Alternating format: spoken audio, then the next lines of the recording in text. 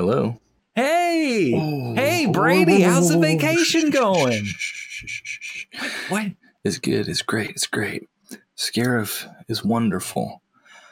Yeah, it's beautiful down there. I heard it's. It turns out, the Imperial presence is still kind of here. So when I booked the flight, I was like, these tickets are cheap. There's still Imperial bucketheads on Scarif. I am currently recording this podcast in a closet because there are Imperial stormtroopers. Wait. They're marching up and down the halls, man. Wait, you mean there's an active Imperial military presence? There is an active presence. I thought I was getting a nice rate on a beach vacation on Scarif. Beautiful Scarif, right? Lovely, beautiful beaches. Well, turns out it's active presence. Active presence. You, man. Even Spirit Airlines wouldn't fly to Scarif for those rates if there wasn't something fishy going on. Well, I shouldn't have listened to PBDO when he said he could get me those cheap tickets. Shut up, PBDO. He's gonna get captured and definitely tortured by the Empire. They do love to torture. That's what they do. They torture people. They love to torture. They torture people. Okay, well, I mean, are you still going to be able to do the podcast? I think we're going to do a nice on-location podcast. Yeah, I think I see them starting to. They're walking down another hall. I think we'll be okay. Okay, all right. Well, keep your wits about you. Always. All right. Well, you stay on location. PBDO, open up the cargo bay. We got to talk about episode 4 of Obi-Wan Kenobi. Yeah!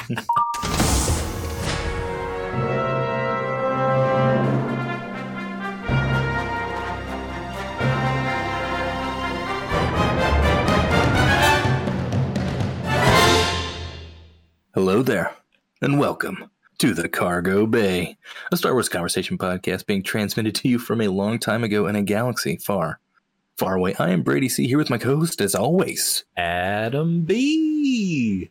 Hey, BC. I mean, I know you're under Imperial threat right now, and you got to keep your voice low, which is a shame because I'm really excited to talk about this episode of Obi-Wan. I'm also excited. I've fashioned a blanket as a sound barrier because I am on vacation and everyone in the house is currently sleeping or trying to sleep. But for the podcast, for the love of Kenobi, we had to do it. So, recording out here on the beach, beautiful beaches of Scarif. Again, the Imperial presence is a little greater than I would have wanted, but we press on, we record because we got to talk about this episode of Kenobi. Well, here's what I want to know, BC. Here's what I want to know. Did you watch the Obi-Wan episode you watched on vacation? Yep. Did you watch it with headphones on? Did you watch it in the open? Did you have any outside commentary about Kenobi, or is it secret? Is it safe? No, it was totally secret, totally safe. So I fell asleep last night. I just put on the part 1 and fell asleep probably like 20 minutes into it. Maybe, probably about 20 minutes into it. And that was like probably around midnight because I wasn't going to stay up until 3 Eastern time to catch it. But I woke up just in the middle of the night randomly, probably like 4:30 or so, and I still had my Disney Plus up on my laptop, which was next to me. So I was like, I'll just play the episode because it was out. Just rolled over and tap. Yeah, I was like, refresh. There it is. Play. And so I did that. Yeah. And it probably wasn't the best idea to watch it at that point because I wasn't as engaged probably as I normally am. Like usually I'm up early to watch it. Yeah. I felt almost like I was still asleep. So my response was definitely skewed by that. I enjoyed it. I mean, even on a first watch, I was like, this is fine. I can nitpick with all the things that I normally nitpick and I like the things that I normally like. And there's the highs and the lows of it. But waking up, I don't recommend waking up in the middle of the night and then watching and then going back to sleep for a few more hours. I woke up and was like, I'm pretty sure I watched it. I don't remember a ton of it, But as always, I go back and I rewatch it so that I can take notes and we can talk about it as we do. A great service that you do to the podcast. Yeah. And my rewatch experience was much more pleasant in the afternoon after I had, gone out to the beautiful beaches of Scariff and dipped my toes in the waters and had Can you go barefoot some nice into relaxing... the waters of Scariff? Yeah. Yeah, it depends on where you are. Okay. Because it seems like the topography is all the same across the entire planet. But I guess there's got to be some regional, funguses and predators and whatnot, depending. Yeah, you just have to know where to be. I got a pretty good location. So, yeah, I had a nice relaxing afternoon and then came back and was like, I'm ready to watch this with like being fully awake and cognitive of what's going on. And I enjoyed my rewatch a lot more than the initial watch, I will say. And I think a lot of it had to do with just how much sleep I had.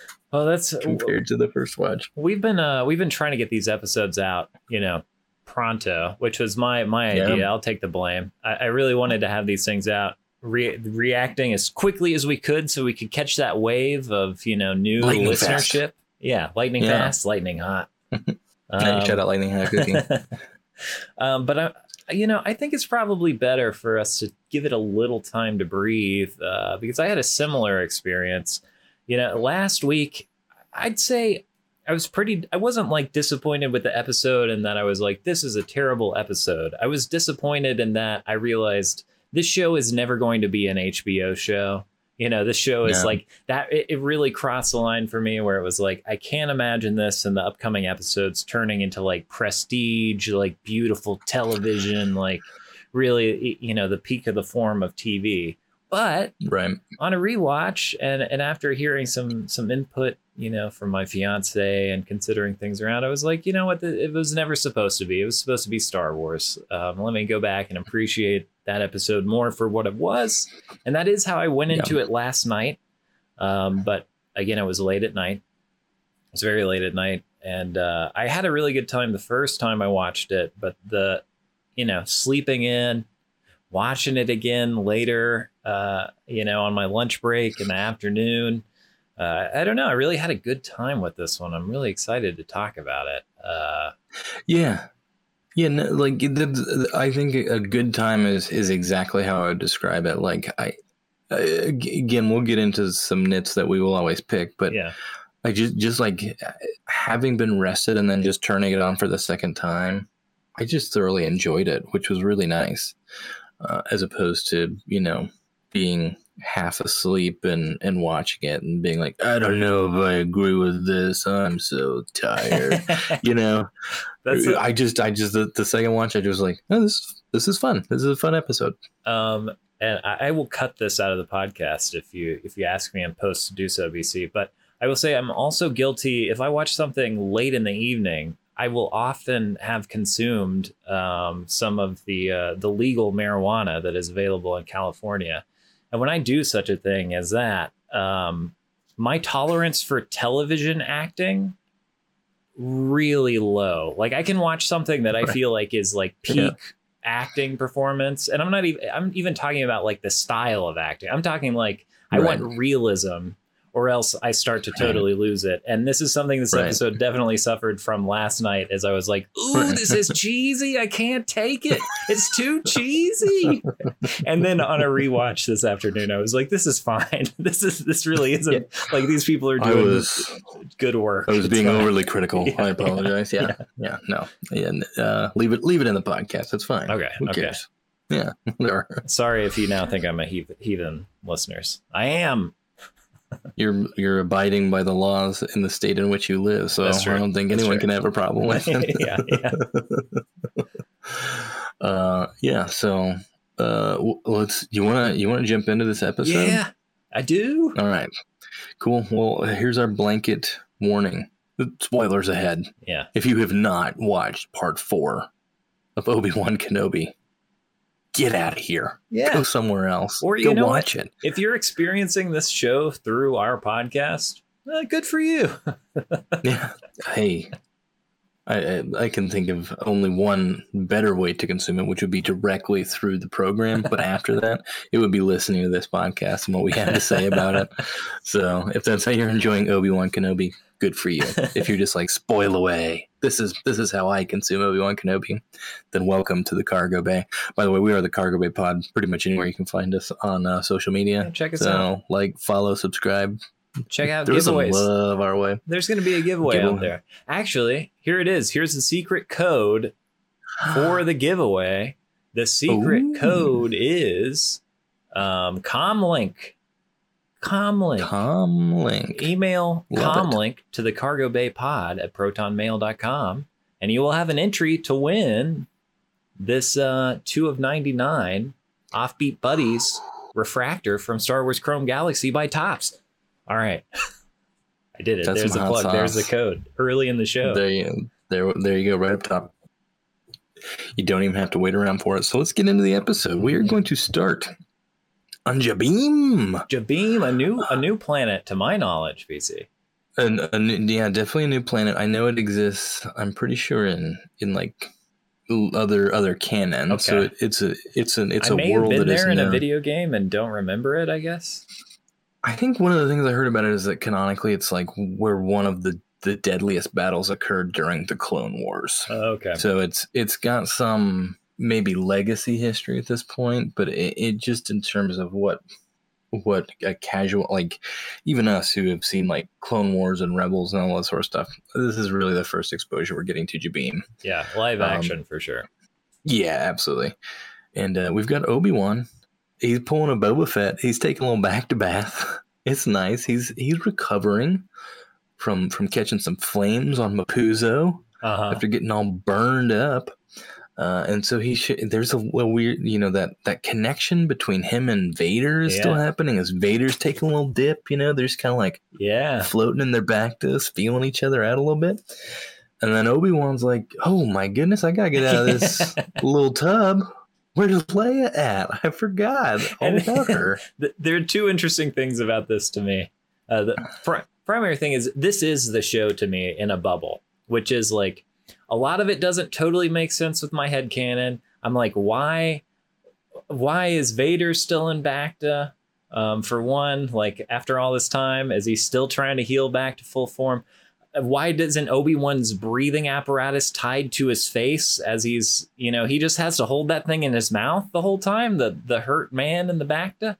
I got a lot of questions, and then it all disappears because I'm like, ooh, the Force connection, the pain. Yeah. It's and I feel like that's been a recurring thing for you, is that like there's things where you're like, oh, this is weird, and then you're like, but I love this, which is nice. So we get him, we're gonna be moving this plot forward. He's got to get back to Leia. I thought maybe there would be a little bit of like an episode of separation for them, but no. So too. We're right back into it. So we're gonna cut over to Fortress Inquisitorius on the water moon of Nur, which is in the Mustafar system, as we all know. I like that I like that they call it a water moon. That's a great band name. Waterman. Yeah, Waterman's cool. But yeah, they go right back to Leia. Is she immediately under scrutiny here? Is she being inquisitated immediately? Is that where we start? She's going to be inquisitated mostly throughout this episode. Yeah. But she starts out, she's giving him hell, like the little spitfire that she is. And Reva? I call her Reva, but I don't know if that's right. I like Reva because Reva is too close to Reba McEntire for me. It makes me think of Reba McEntire. And I mean, other people I know named Reba. I'm not trying to, Sure. Sorry, people named Reba. I think Reba McEntire. I'm sure, every a single curse time. that you all deal with. Yeah. It's the cross you all must bear in life. Yeah. So I'll say Reva, you say Reva. Okay. So Reva enters and tells Leia that Obi-Wan dead and that no one is coming for you. So that's kind of where little Leia is. She knows. Do you think she knows he's not dead by reading her mind with the Force? I think she does. At least it feels that way. Yeah, I think that's what they're trying to convey, is that like she already knows this is BS. Like she can tell. Yeah, we'll get to more moments of her like just having that force power. Straight up. We're introduced to Roken back on Jabeam. This is Ice-T's son? Ice Cube. Ice Cube's son. Sorry, Ice-T. Ice Cube's son, yeah. It's Ice Cube's son, who played Ice Cube in the Public Enemy movie. That's right. Who says that Obi-Wan he needs to get out of here. You're trouble. You need to get out of here. This is an egregious mistake. I know Ice-T well. I know him from an old computer video game that he did voice acting in, and I vaguely know Ice Cube, so apologies. Just saying, I'm in the know here, BC. I'm in the know. We will reach out to their representatives and make sure that the apology is felt far and wide.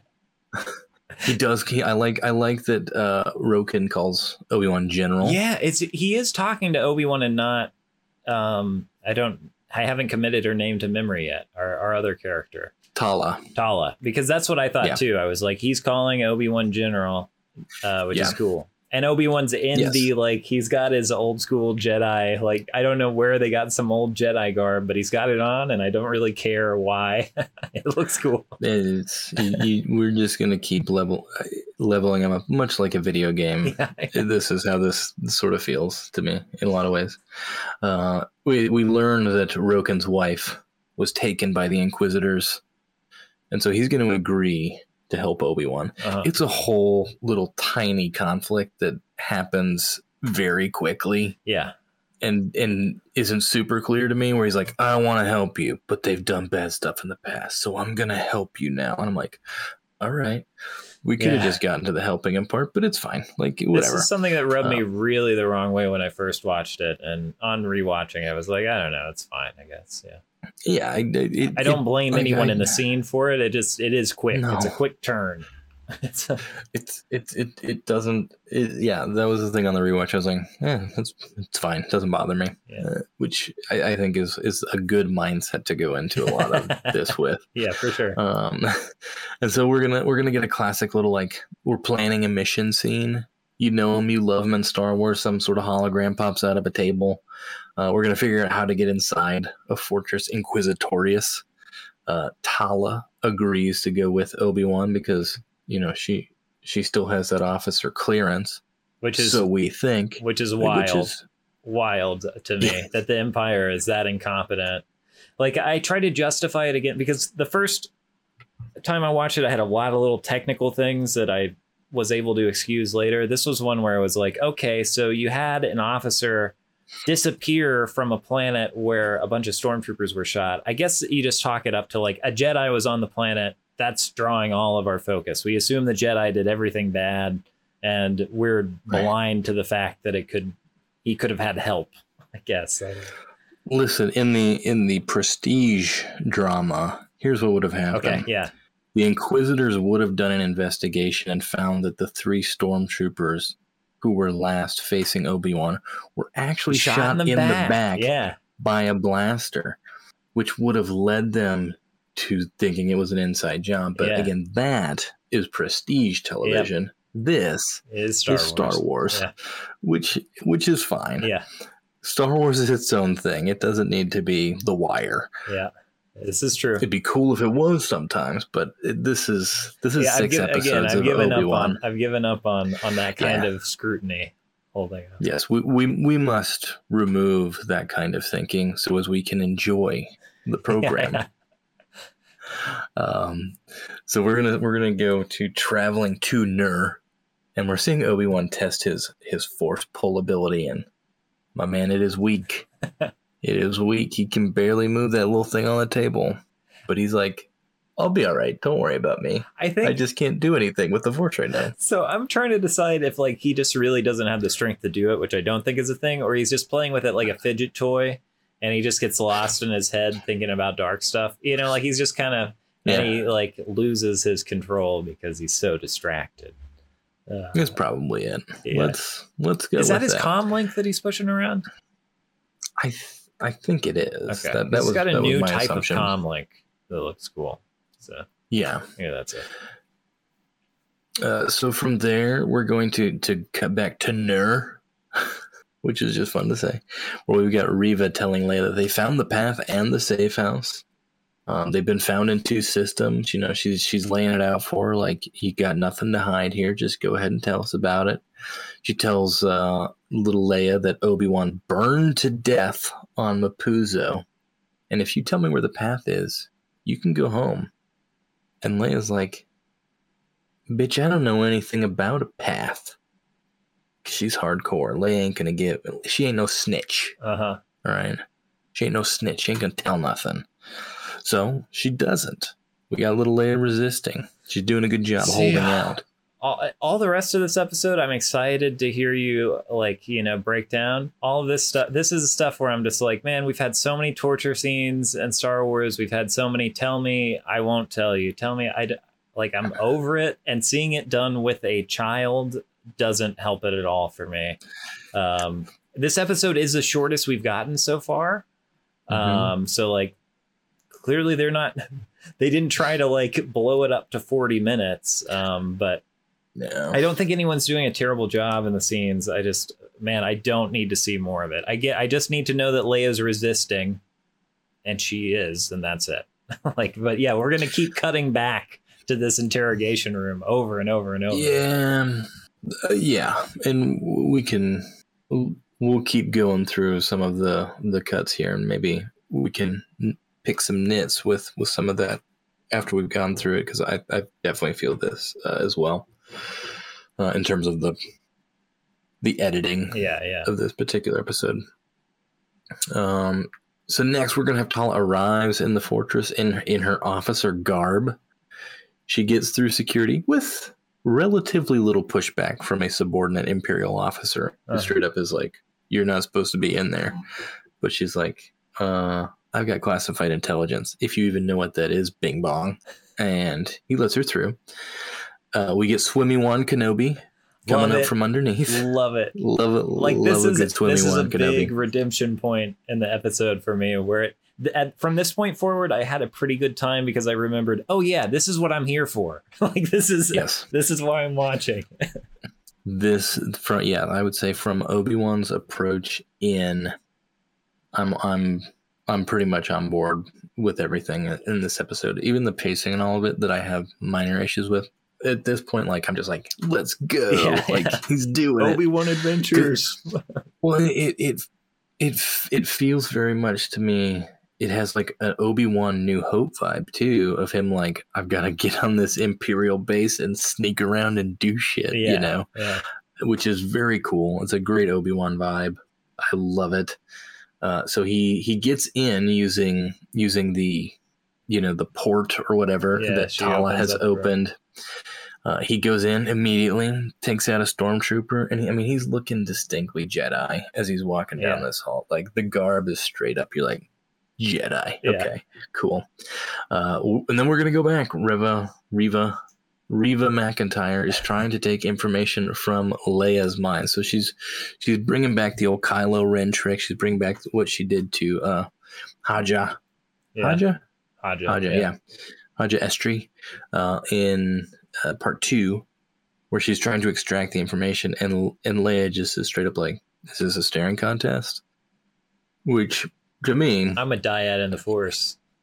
Yeah, you don't even know. Clearly, don't even worry about it. But to me, this would, like, if Reva isn't like, this child is incredibly strong with Force, because she's absolutely jacking me around right now and not giving me anything.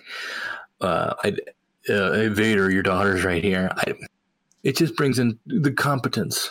I call into question. I think she knows that this is a strong kid with the Force, and that's why Obi-Wan is protecting her. But she doesn't even want Vader to know. Like, she's not on Vader's side. I'm confident of that, right? So I don't know. I'm okay with it, I guess. I mean, I don't think she's doing a great job interrogating this child, but I don't know. I'll believe her competence in her objective for a while. And again, not not to besmirch the performers, right. which we don't do here. Yeah. I think they're both doing a great job. I think the writing of this is just so like, give me this. No. This. It's no. such a bummer to cut to this. It. No. Yeah. It's like, okay. Because it's paced as if the dialogue is really great. And like, it's fine. It's fine. It's like, it is. Yeah.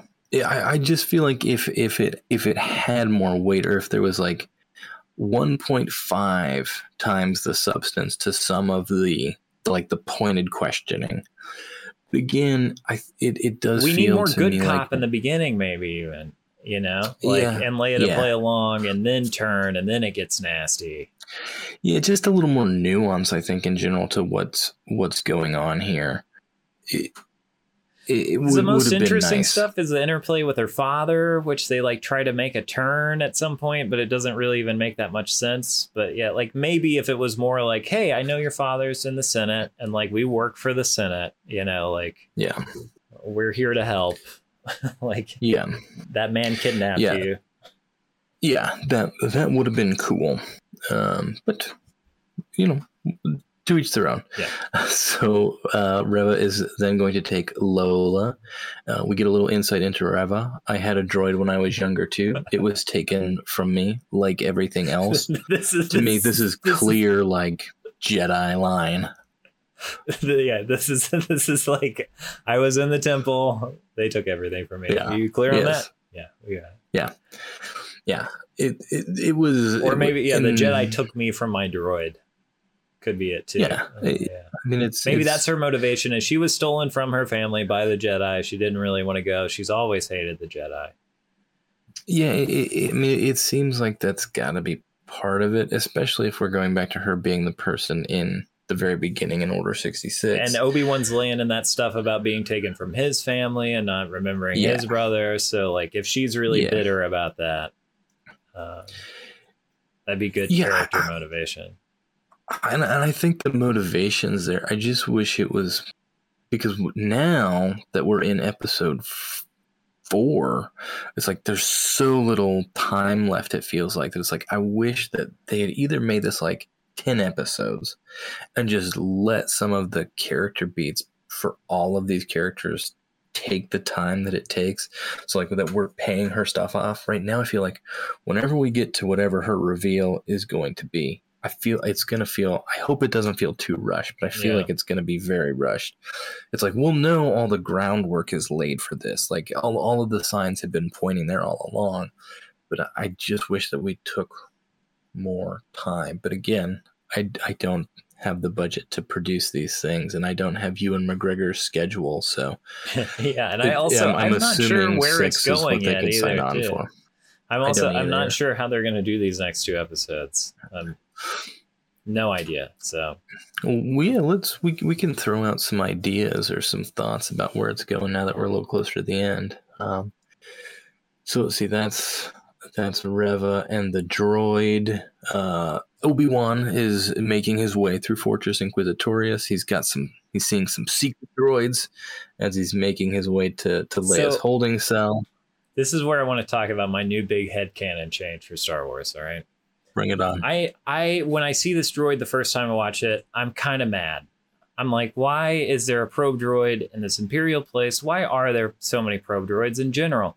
Why aren't there just cameras in these hallways, right? Like, why don't they just have closed circuit cameras everywhere? And then I'm more annoyed when the probe droid returns later and becomes more of a nemesis. It just like really bothers me. When I watch it again, I realize something about Star Wars tech, BC.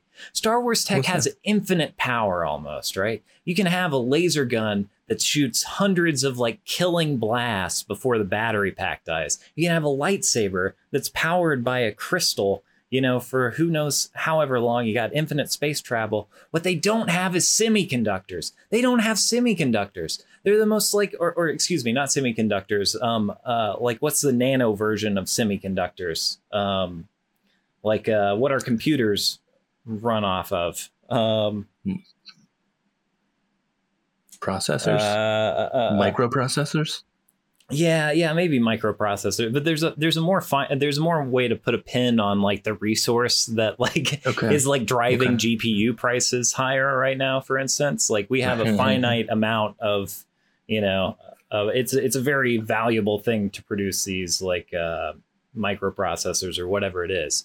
And that's the universe that Star Wars is in, is we have all of these sources of nearly infinite power. Like power is no issue, but like fine computer resources are. So it does make more sense to have a droid that hovers around and flies and has a bunch of cameras and processors in its head, because you can move it everywhere. It makes astromechs make more sense because you can't have a computer in your X-Wing because we don't have enough, we can't put a computer in everything, but yeah, you can put a light speed engine on almost anything. So you got to move the droids around. So this is my big headcanon change. I don't know if it's established elsewhere in the canon. If it is, please let us know in the comments. I would love to be pointed to where this like is reinforced. But it like gave me this big sigh of like, yeah, maybe they do have a bunch of stupid droids like everywhere. Maybe they do have things flying around and they've still got people on manual control, because the most valuable thing in the universe is computer parts or like those fine, whatevers. So yeah, there's my big head change for Star Wars. I like that. I like that a lot. You finished Light of the Jedi, right? Yes, I did. What did you? Quick sidebar: the idea of linking all of the droids to do the supercomputer processing to figure out the divergence. Yeah, that was an interesting plot point. I mean, it fits, right? Like it kind of fits. Instead of having a supercomputer, we build a supercomputer out of all these. Like that's the kind of thing. Like it fits in this world. Yeah. So I don't know. I didn't even think about that. But yeah, it makes me like that more, actually. Yeah, they're not throwing cell phones in the trash, right? They're not throwing droids in the trash. We don't have enough of that stuff to go around. But yeah, power is fine.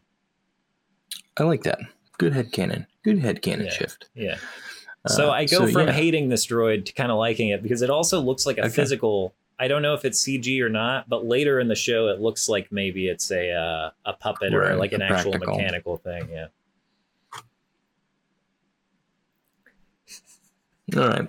Anyway, sorry, I had to yawn for those watching the video. You've been out in the waves of Scarif all day.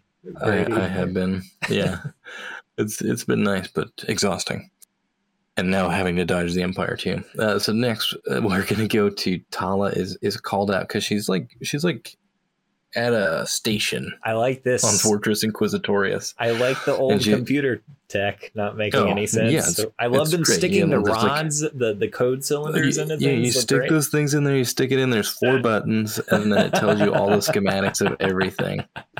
It's beautiful because she's calling out stuff. You're like, what's she looking at? There's a red button and a blue button, but it's fine. Like, I just buy into it. I'm like, I didn't question it. I'm like, perfect. She knows what's going on, but she's called out for it not being her station, and she's gonna pop that dude who's like, this isn't your station. She keeps going. We keep going, which is the important thing here.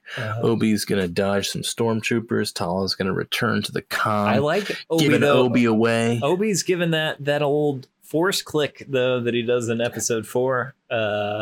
He's given that distraction noise. Yeah, I'm for it. Yeah, because he's hiding, and then great comedic bit. Hey, are you there? And it's like, I'm hiding. And the stormtroopers are like, huh? And the most observant stormtroopers we've ever seen. The most on alert. In question, is this a classic stormtrooper vocal from original Star Wars? It's over not there. Let's go. It's not. It sounds so similar to original trilogy stormtrooper. All of their lines are very similar to when Obi-Wan does the force boom in episode 4, but I don't think they're the exact audio files. I think it's re-recorded. It just sounded very similar to it. It could be. It just rang very in my ear of yeah, exactly. Yeah. It sounded so similar. Just like, oh, that's a nice little touch if they decided to do that. Or change the audio so it sounded like episode 4.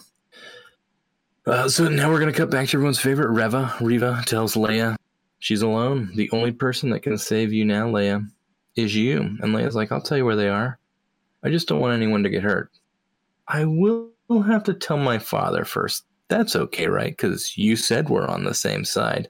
And then Reva's like, torture this child right now. Torture her. Straight up torture her.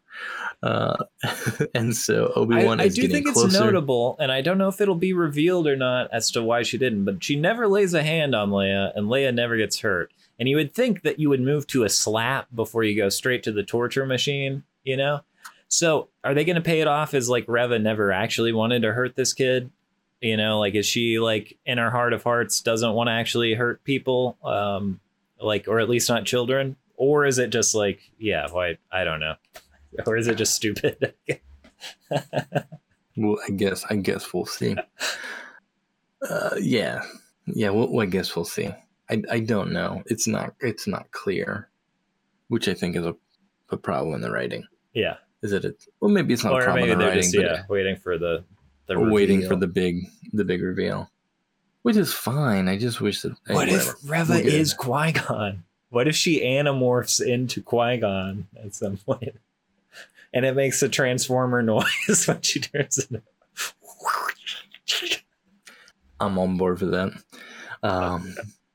I'm 100% on board for that. I'm also on board for Obi-Wan entering the Tomb of the Jedi in Fortress Inquisitorius. Yeah.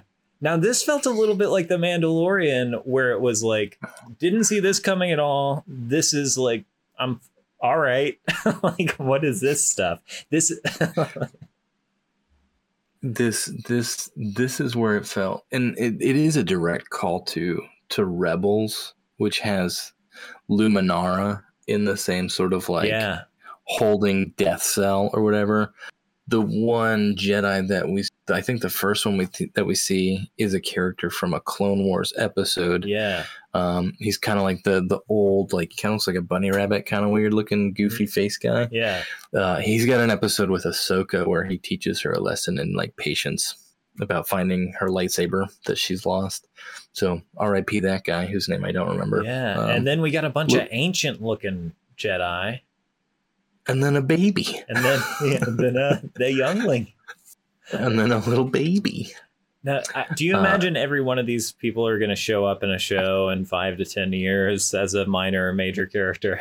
You know, every one of these Jedi they've established is somewhere in the Marvel laboratory being actually constructed. I think for this particular group, it's going to pay off in probably 30 years. I don't think it's going to be as soon. Okay. But the well's going to run pretty dry before we get to some of these people. I think some of the older ones are going to be in our first like Knights of the Old Republic era show. You know, could be wrong. Yeah, I don't know. Some of them looking old. Yeah, old and weird. Ancient garb. Very, very ancient looking garb. So that's a cool sort of thing that he's going through in this fortress, just as like a moment to have him like beautiful. Yeah. So after he's doing that, he hears Leia's cry as she's about to have her eyeballs drilled out. I don't like the pacing of this at all. I don't like the cutting in between of them because it makes it like I want to spend some time in that hallway with Obi-Wan and take it in, and instead I'm constantly being pulled away of like, Obi, do you hear it? Do you hear this over here, Obi-Wan? Are you going to get in there and save the day? And he's going to tell Tala that he needs a distraction ASAP if he's going to save the day. And she obliges. She does as he asks. And she's going to go right into the room. No, this is a different... I watched this on the rewatch. This is a different officer. Yeah. She signals, like the one who comes in and says, I was told it couldn't wait. They look kind of similar, and it is a female Imperial officer in one of those hats. When Reva comes into the room, the other woman is next to her. I could be wrong, but I'm pretty sure on the rewatch I was like, oh, okay, it's not her. Because that confused the heck out of me. Yeah, it makes more sense if they're different, because if they were the same, I'm like, well, why would she just not talk to her in the room? Why would they? Okay. Yeah. So then, why would they go elsewhere? I think she like signaled like, and that's why she's like, I was told it couldn't wait. And then she comes to her. Yeah. Gotcha. Okay. Well, that's helpful. So she gets Reva to come and starts giving her sort of the download on the path. I'm a spy. Reva doesn't believe her. It makes sense that the path would have people among us. Reva questions Tala's integrity. Tala gives her a story about being undercover. She says Obi-Wan's on Florum. We gotta send everyone to Florum. It's the whole like back and forth. I'm a spy. I don't trust you. Yada yada yada yada yada. It's fine. But again, it's Obi-Wan. Not. Well, part of this is like these scenes in a not rated R show. In fact, in a scene that is catering to a young audience, in many cases, they're hard for me to watch. They're hard for me to watch in all the animated shows too, because I don't feel the stakes. Like when I watch a rated R movie like this, I'm like, oh, someone might have their head blown off here, you know, like, yeah. Whereas when I'm watching this, it just doesn't have the teeth for me yet, because we haven't seen violence on that level or like any of our, you know, I'm just not scared they're going to do something crazy. Right. There's not the precedence for something like that to happen right now. Yeah, I agree. It just played out and you're like, why doesn't she just chop her head off? So, you know, it's like do some Sith stuff. Oh, I guess because she's not a Sith. I guess she's not, but yeah, I was like, why don't you just torture her? Yeah. Instead of the child. Yeah. Whatever. So yes, we get all that. Obi-Wan is caught by a seeker droid. That's what's going to happen in that particular thing. Reva is going to start pursuing. Tala escapes the troopers, takes them out easily, grabs their helmets, gets out of there. I like that fight sequence a lot. Yeah, and perhaps this is Obi-Wan getting his groove back with the lightsaber. We're just seeing like the basic like defensive skills. Wait, right? Did we cover him saving Leia? I think we haven't got there yet. Oh, okay. He hasn't got there yet. Oh, he's already fighting. Okay. I thought the first time he pulls out his blade is in the dark. Yeah. Oh, yeah. Sorry. Okay. It's where did I think it's right after. I did skip it. Okay. It's I'm a spy. Reva. Yeah, I skipped over it. Great moment. Lights out. Saber on, blue light, boom, boom. Like that's how a lightsaber moment should be done if you want to scare people. Did you see the guy who plays Darth Maul in Clone Wars and Rebels posted, because he played Star Killer in the Force Unleashed games. Oh yeah. That is like an exact sequence. Sam Witwer. Yeah. There's a moment where Star Killer does the exact same thing in a cutscene, and it's like the same looking room, and it's in the dark, and he has blue lightsabers, and he cuts one, and then it turns off, and he gets the other, and he was like, "First you stole my legs, Obi." You're stealing my moves. But there's a lot of this taken from video games, PC. A lot of this episode is video games. It feels like a video game. Yeah. I mean, this episode and even this show in a lot of ways does feel like a video game. We've talked about like the skill tree and that's what Mandalorian was as well. Yeah, totally. Beskar Quest. Totally borrows from that. Yeah. I'm upgrading my armor. I want to look cooler. If I'm going to play this game, I want to look cooler. Yeah. So 100% that. Sorry we skipped that. He does have Leia in tow by this point, and he's getting that moment? Defensive. First I want to cut, because I think Twitter is going to light onto this. They have the scene. He rescues her. He's got red light coming up from the grate. She's like, "I didn't tell. I didn't tell them where they were." And he's like, "I know." And he says it like Harrison Ford. And I feel like that is an on purpose like callback of, we got the red light coming up from the center grate in the torture chamber. I think we'll see that. Good call. But anyway, did not register with me at all. But good for Star Wars. I guess it kind of made me cringe. I was not into it. I did not register that at all. But anyway, we got Obi-Wan with his saber out. He's getting his saber back. He's deflecting shots. He's starting to aim them in the right spot on those deflections. So we're seeing him get his groove back. Although one of those shots does crack one of these underwater windows. It's odd. Yeah, so we've got a nice hole blasted in the glass. He's going to use the Force to keep that window intact. And he does something that he's done in every episode basically so far, which is tell Leia to get out of here. Tala, go with Leia. I'll stay behind. Uh-huh. That's been a recurring thing of like, you go ahead, I'll be here to trying to save you, but maybe I will die. But he sends her ahead. He's holding out of the window. He's putting himself between danger and Leia as sort of that stopgap there. As the troopers get through the door, he releases that cracked glass and sends a flood of water their direction, and is able to join Tala and Leia without so much as a drop of water on his beautiful Jedi tunic. He is going to... Whoa, this is a big scene. Wait a second. I am just reading the recap, man. I'm just reading the recap. Okay, well, pal. I guess I misunderstand. Should we, because if we were to just read straight through the recap, it would be 20 minutes of recap.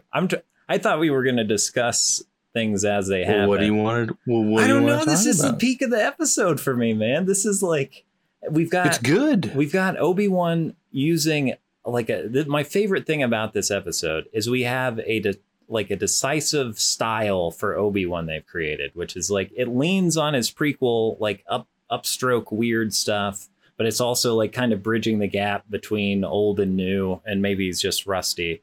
But this is, I would love if this is what Disney Star Wars is going to do, is take every Jedi and give them a fake martial art like style applied to their lightsaber fighting, which seems to be what they're doing, right? Like they did it with Luke in Mandalorian, and they did it with Obi-Wan here, and they're doing it with Ahsoka. So like, I don't know. I just had a great time with this. When watching it back, I was like, this looks really cool. Like, it doesn't look practical or real, but it looks like a martial arts like movie, like his lightsaber style anyway. It's the best part of this episode for me. Yeah.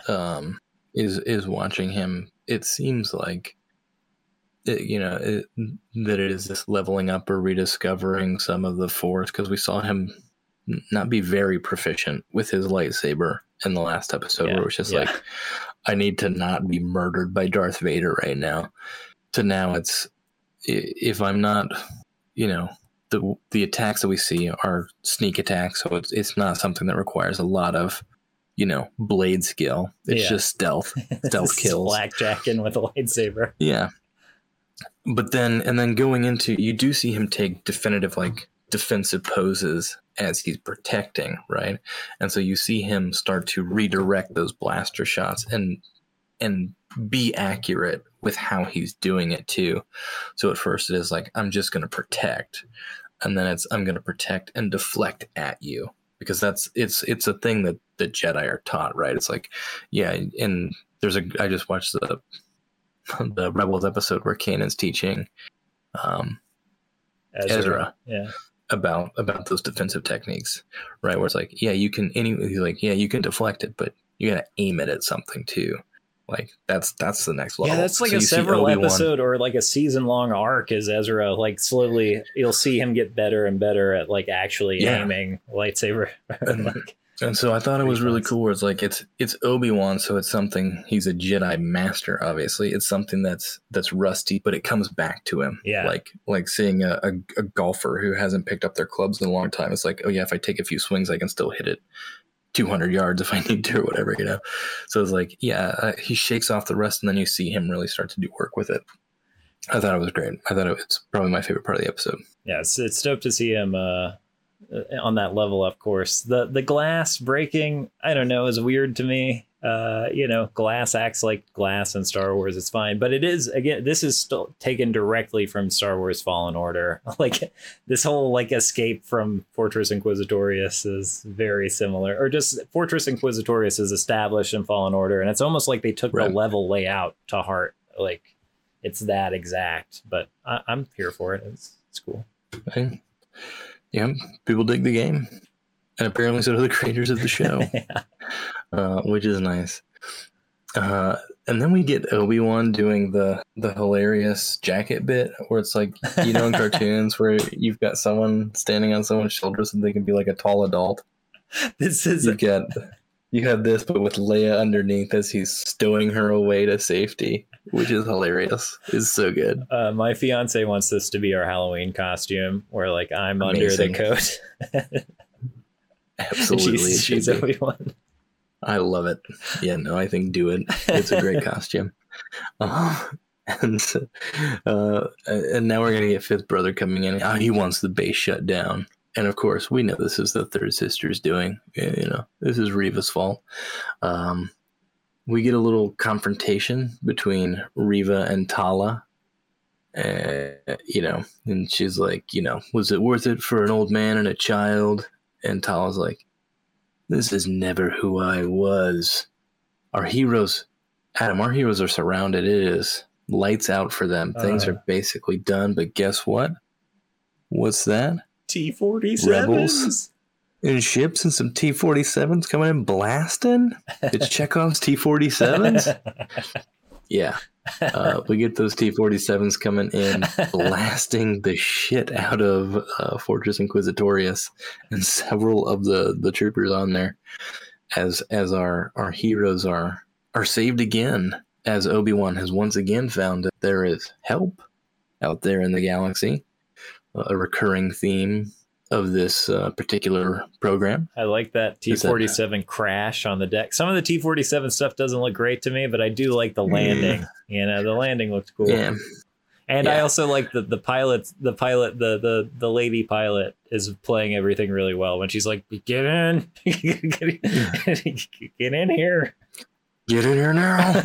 Yeah. So they get on board. The second speeder is or the second T-47 is going to draw the attention. This is piloted by Wade, who we all know and love. And Wade is firing on Reva so that they can make their escape. Wade is out. He's out clear. He's done his job. But wait, what's that? Oh, no. Reva is going to throw something explosive at him. Tragedy befalls Wade. We knew him well. We loved him. Sorry, Wade. Rest in peace, Wade. He is exploded truly on the Wade. Water moon of... He lived the dream, man. This is my dream. That is the exact role I want. He even gets a scene outside of the cockpit, and then a brief heroic moment, and then death. This is how you get in a Star Wars. This is well done. Congratulations. This is how you to get in a actor. Star Wars. Then you get on the Comic-Con circuits. Then you start signing cards for top Star Wars, and then you are set, baby. You're set. And your card just says Wade on it. And when we pulled the autographs, we're like, I got a Wade. I think I'd be stoked to get a Wade, actually. It would be pretty cool. But rest in peace, Wade. We barely knew ye. All right. And then we're gonna hear that breath again before we see him. You know him, you love him. Darth Vader, baby. He is going to force choke the crap out of Reva. And she tells him, she's like, I let him go. Don't worry. I let them go. I put a tracker on the ship. Soon the location of the network and Kenobi will be ours. And Vader's like, seems I've underestimated you. But are you sure the tracker's with him? And she's like, yes, my lord. Where he goes, it will follow. So she's got the tracker on him. We have this is a tender little moment between Leia and Obi-Wan as she just grabs his hand. Very sweet. Yeah. Very, very nice moment. The scoring on this is also very good as well. And then we cut to Lola lighting up with a red eye. Lola. Evil Lola. She's in her end of episode. That was a little bit like, yeah, I knew it was in Lola. He didn't have to highlight it that much, but I do like at the end of that episode, though. I don't know. This is Star Wars rarely deals with death in any kind of a real way. And I like that we finally get a pilot whose death affects someone. Like Rose is an example of someone. But as we all know, Star Wars cast her out. They betrayed her and threw her out. But they said, you're not welcome here, Rose Tico. But I like this portrayal of a mission that is a success, and still we see that everyone is devastated and ruined by the death of this person. I don't know, I like it. He has a name, Adam, and his name is Wade. Sorry, Wade. And we have them drinking their pain away across the ship as Obi and Leia hold hands, and Leia gets maybe her first taste of the many people she'll have to watch die and get over it and be like, my cause is greater than your life, Sir Wade. Yeah, I always like when there's a coal that's extracted. That's why I love Rogue One. It's why it's one of my favorite Star Wars, if not my favorite Star Wars movie on any given watching, right? Is it the stakes of it are so real and so felt in Rogue One. I think this show could push further, but I also think watching this, and just now that we're 4 episodes in, that it's pretty clear that it is skewing to a younger demographic, right? That it's not necessarily, like you said, it's not R-rated prestige TV. This is a very PG, like hard PG. Yeah, I guess. Yeah. Hard PG is the way to put it. Yeah, light PG-13, but hard PG is what it feels like, which isn't the worst thing. But if my mindset, because I'm an adult, right, and I want to see the hard R of Obi-Wan Kenobi, it's the adjustment that I've had to make going into each episode, where it's like, I'm not getting the hard R Kenobi. I'm not getting, like the Wolverine movie Logan, where we're just going to do an R-rated comic book movie. And that's a great, sort of down and out dying. It's the same kind of story. He's protecting a little girl who's the next Wolverine, and it's like the future of whatever. Just as a weird comparison that popped into my head. I think that's exactly on for me anyway. It's like that. That's what I wanted is Obi-Wan Logan, and but not that I even expected that, right? Like I never expected it to be that, but I think what is like my heart realizing, it's Star Wars. It's not. Yeah. And it, not only that, but it's Obi-Wan and Leia Star Wars, whereas Mandalorian was exciting sometimes because like episode 2 where he just starts disintegrating Jawas like it's nothing, like that's not happening in this show necessarily. No. Like Mandalorian might be a PG-13 and this is the hard PG. Yeah. It makes sense because it is Kenobi and it's one of the biggest properties that they can have on Disney Plus. So to try to reach a wider audience and to appeal to, again, we get so like worked up. That's like, why are they trying to appeal to children? That's Star Wars. Yeah. That's kind of what it's for. Yeah. And so we get all worked up and we're like, but some of the tech doesn't make sense. And Obi-Wan's not mad enough. And there aren't enough dead people on the thing. Like, but also the show's for 8-year-olds. So like, maybe I should get over some of my stuff. And that is the adjustment that I have, that when I found myself making it, specifically on the second watch of this episode, I was like, this is fine. And not in like a passive, like, whatever, it's fine. I was like, this is perfectly fine for me. I want it to be more than what it is, but I don't need it to be more than what it is. I'm just happy that it exists. And what I'm getting, I'm enjoying, which I think is the most important thing, where it's like, if I don't put it to the standard that I want it to be, which in my head is hard R Kenobi, prestige TV Kenobi, like the first episode being long and drawn out and paced, like character beats and just gritty character stuff that's going on in that first part of the series, and then quickly moving to like adventure of the week and we got to go planet hopping and move and go and go and go and go. Once I accept that it's not going to be that, I enjoy this so much more than trying to hold it to like this ideal of the show that's in my head that I haven't even like plotted out. I'm like, it could be better if they did it this way, if it was gritty or something. I don't know that to be true. Like, they have pretty smart people handling the story, so I trust them. I do think that there could be more time, but you look at the constraints, the practicality of this. 6 episodes is tight. And they have to tell a lot of story in 6 episodes, so it doesn't leave a lot of room COVID, for those. Oh, everything, all of it, Who knows? I think that's a better. Like, it's easier to expect that out of Boba Fett. Like expect a little more in the way of like violence and adult quote unquote television for that. But this makes sense. And when I was just gonna say, quick Boba Fett divergence. And again, the first 2 episodes being in my mind, very promising in the Book of Boba Fett. Yeah, I was really excited. And it being like, oh, what if we tell a weird him and the Tusken story, and building up to Crime Lord Boba Fett, and then at the end of episode 2, like going into episode 3, they're basically like, no, we're not gonna do that. And I was just like, that's a bummer for me, because I was excited about this Tusken Raider thing that was happening. This is good at avoiding that kind of mistake or that kind of feeling, because I don't know where it's going the next episode ever. Like, so far, I've been like, I don't know. And that's exciting. That's what I was going to say about this one is episode 1 left us knowing he's going on this adventure. He's going to go do it, right? Obi-Wan's going after Leia. The end of the second episode left us with the connection with Vader. He's escaped. There's probably going to be some sort of inevitable showdown, right? That's going to come.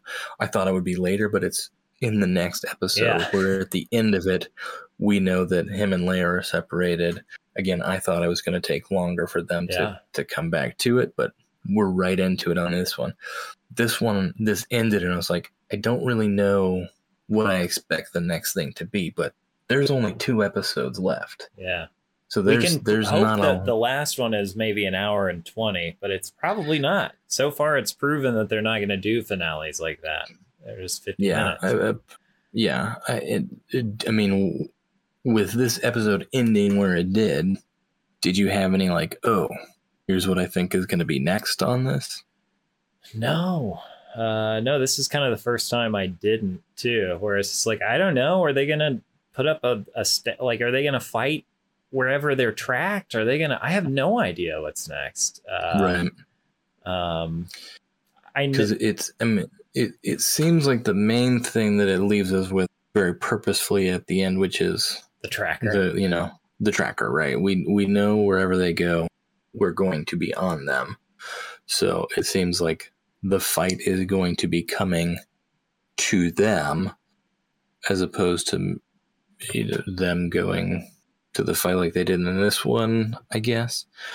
But is it all the Inquisitors? Is it Vader? Is it the full force of everyone? Is it a showdown with the Jedi remnant wherever they're going? Right, because if they're going back, are we going back to Jabim? Are we going back to another location on the path? Do we have to avoid these things? I guess it'll be interesting to see where it is that they land at the beginning of the episode. Yeah, because that's where it's going to start coming down. But it feels to me like he's got Leia now, right? Like, he has her. They have escaped immediate danger and harm. Why wouldn't you immediately go back to Alderaan? Right. Like, if that's on the table, go and take her back to safety immediately. Because if it's not about her, because there's the line where it's like, this is all about Kenobi, right? And it's like okay, then why did you care about tracking the network? Should have just right. Should have just kept Obi. But yeah. So it to me, I would love to see it be like, okay, Leia is we've got her. Yes, she's being tracked, but if we put her back on Alderaan, she'll be safe on Alderaan. They're not going to take her again. It seems like that would be dumb if they did, and I think it would be bad storytelling if they're like, we put her back and then we're taking her away. It's like, no, she's there, she's secure. But now that we know where Obi-Wan is, what's he gonna do? I think Leia's in it for the long haul. I think it ends with Leia being safely delivered back home. It makes sense if that's it's the thrust of the entire story. It's the quest that Obi-Wan is sent on at the end of episode 1, where it's like, you've got to take this thing on. I have a new idea. And I don't think it's a real prediction, but here's what I want to see happen. Fine. Because the only prediction that I kind of have had is like, they called him General. He's got his Jedi shirt on, his tunic on. When's he going to put on those shoulder pauldrons and some of that clone armor? What if instead of leading them to the network, they're like, you know what? I know where a bunch of outcast clone troopers live. We can we can set up a stand there and buy enough time for an escort to get Leia off world. And so they go with like they're like 80 Tamura Morrisons down there, and Obi-Wan, they like give him the clone armor. he like leads the defense with the clone troopers. They find like old man Captain Rex who's out there with his old man crew. Yeah. This is the first episode at the end of it where I didn't have a clear idea of what at some point was going to be coming down the line, other than, yes, there will be inevitable conflict between these two. Yeah. Obviously, Leia is going to be delivered safely back to Alderaan. Like, we know that is going to happen. I still think we're going to get Qui-Gon in the next. I think it's the next episode. To me, it just makes sense if it's the penultimate episode. Yeah. So that Obi-Wan is ready when he gets to the last part of it. But, if not, I'm almost positive Liam Neeson is showing up here within these next two episodes, or at least the voice of Liam Neeson is showing up in these next two episodes. I'm still holding out for. That's the one thing I would bet my bottom dollar on. I think you're right, but I'm still not 100%. I am now to 80%. I'm at 80% sure of return. I still want to see Anakin save Leia. I still think that's going to happen. Yeah. But yeah, I have no idea what the next two episodes could do. But I think I'll have a better attitude going in, because it's like you said, if I look at this, like I looked at the first season of the Clone Wars, where it was like, this is a kid show. And then when clones like sacrificed themselves and people got blown up, I was like, wow, that's wild. Yeah. Then I think I'll have a good time. I got everything I wanted from this show. I got in this episode. Like, I just wanted Obi-Wan doing some cool Obi-Wan adventures, and he did it. So I think we've talked about it being very video game like. The other thing is it did feel very much like a Clone Wars episode, which I think part of the disconnect is that like it's easier to accept that when it is a cartoon as opposed to when it's live action, right? Yeah, absolutely. So like seeing it in live action doesn't have the same impact as it does when it is animated for some reason. Like, seeing violence and death in something that's animated hits like twice as hard. Yeah. Whereas in live action, you're like, yeah, I see this faked all the time. In movies and TV and stuff, it's so much more rare to see that in a children's cartoon. Whereas this, it doesn't have that same resonance. But if like you said, adjust the expectation and say this is an episode of Clone Wars, but it's live action, you're like, you know what, this is actually pretty good. So. I think even beyond the kid showness of it, I think just like the genre, it's easier for me to suspend my disbelief in comic books than it is in movies, and in cartoons than it is in movies. I think if you put this in a 4:3 ratio and put it on an old CRT television, I would probably think this show is like twice as good as I think it is now, because HD television, it's so hard for me to like watch with and suspend my disbelief.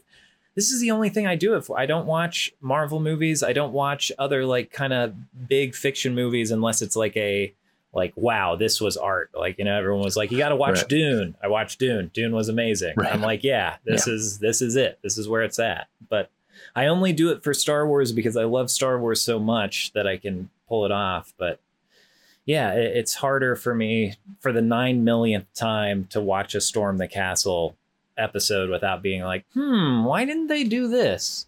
Why didn't they? My scrutiny has gone up after years and years of Star Wars, and I'm washing that off and enjoying the show more. So, I'm excited to see where we're going. It was just nice to have a bit of a shift in perspective on the rewatch of this particular one. Where it's like, I don't know what in particular it was, but just like I was able to just watch it and not have all of the like expectations of what I thought it should be, and just enjoy it for what it was. And I know we can kind of like hedge and be like, yeah, it's good. It's not, what we wanted, but of course it's not. Like, he's one of the most iconic characters, and everyone is going to have like thoughts about what would be the coolest thing you could do with it. And believe me, the internet is just abuzz with everyone's takes. And I'm so sick of logging onto Twitter after these episodes come out and seeing what people write. And I'm just like, I don't care what you thought of what your what you expected to happen. Like, it's fine that you had that, but like, just seeing the amount of people on Twitter who are like, this is not my Kenobi. I'm like, whatever, just get over it. Just watch it and accept it because it's your Kenobi now because they made it. Yeah. The other thing, I hate getting on Twitter and seeing the Kenobi spoilers, ... and then a line of text. I'm immediately getting those off of my feed, and whatever code or algorithm that Twitter has for that, it needs to be obliterated and destroyed because it's the most annoying thing on the planet. Yeah. It doesn't help. It doesn't. Kenobi spoilers ... Can you believe? I'm like, get out of here right now. Yeah, this is not relevant. Blocked. Go. I never want to see you again. If you're gonna post a spoiler, you have to do it with the image that's the blurred image that you can click to unblur the image. That's the only way to do it. You're not kidding anybody. We try not to post spoilers. PBDO tries not to post spoilers, at least for a few weeks, you know? PB is very good on social media about the spoilers thing. Yeah, he's okay at it. I'm trying to think. I think there was one more thing I wanted to say, but it's lost my mind, or it's been lost from my mind, so I'm sure it wasn't important. I think I was just gonna thank you for talking to me all the way from Scarif, BC, because I was dying to talk about this thing. Yeah, this was one that, especially after I was awake and able to watch, I was like, "Oh, I'm looking forward to talking about this." I remember what I was gonna say. We gotta give some credit to episode 3 for shaking, because I think part of it, why it's taken some time for us to readjust, is episode 1, less so episode 2, but still the end of episode 2. I was like, oh, we might be getting into some real meaty drama here, some real meaty character drama. And I think the last episode, like, that's why I was averse. Like, I had a bad reaction to it, but it also shook me loose of that, where I was able to be like, okay, whatever, next. Yeah, and even if okay, whatever was an episode that ended with a confrontation between Vader and Obi-Wan, I'm like, it's still pretty good. Okay, whatever. Yeah. As far as I'm concerned, I'm pretty happy with that. Yeah, for sure. Yeah. Wait.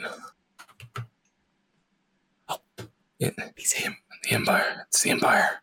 Okay, they're coming. Everybody, we're gonna have to shut down right now. Oh my goodness.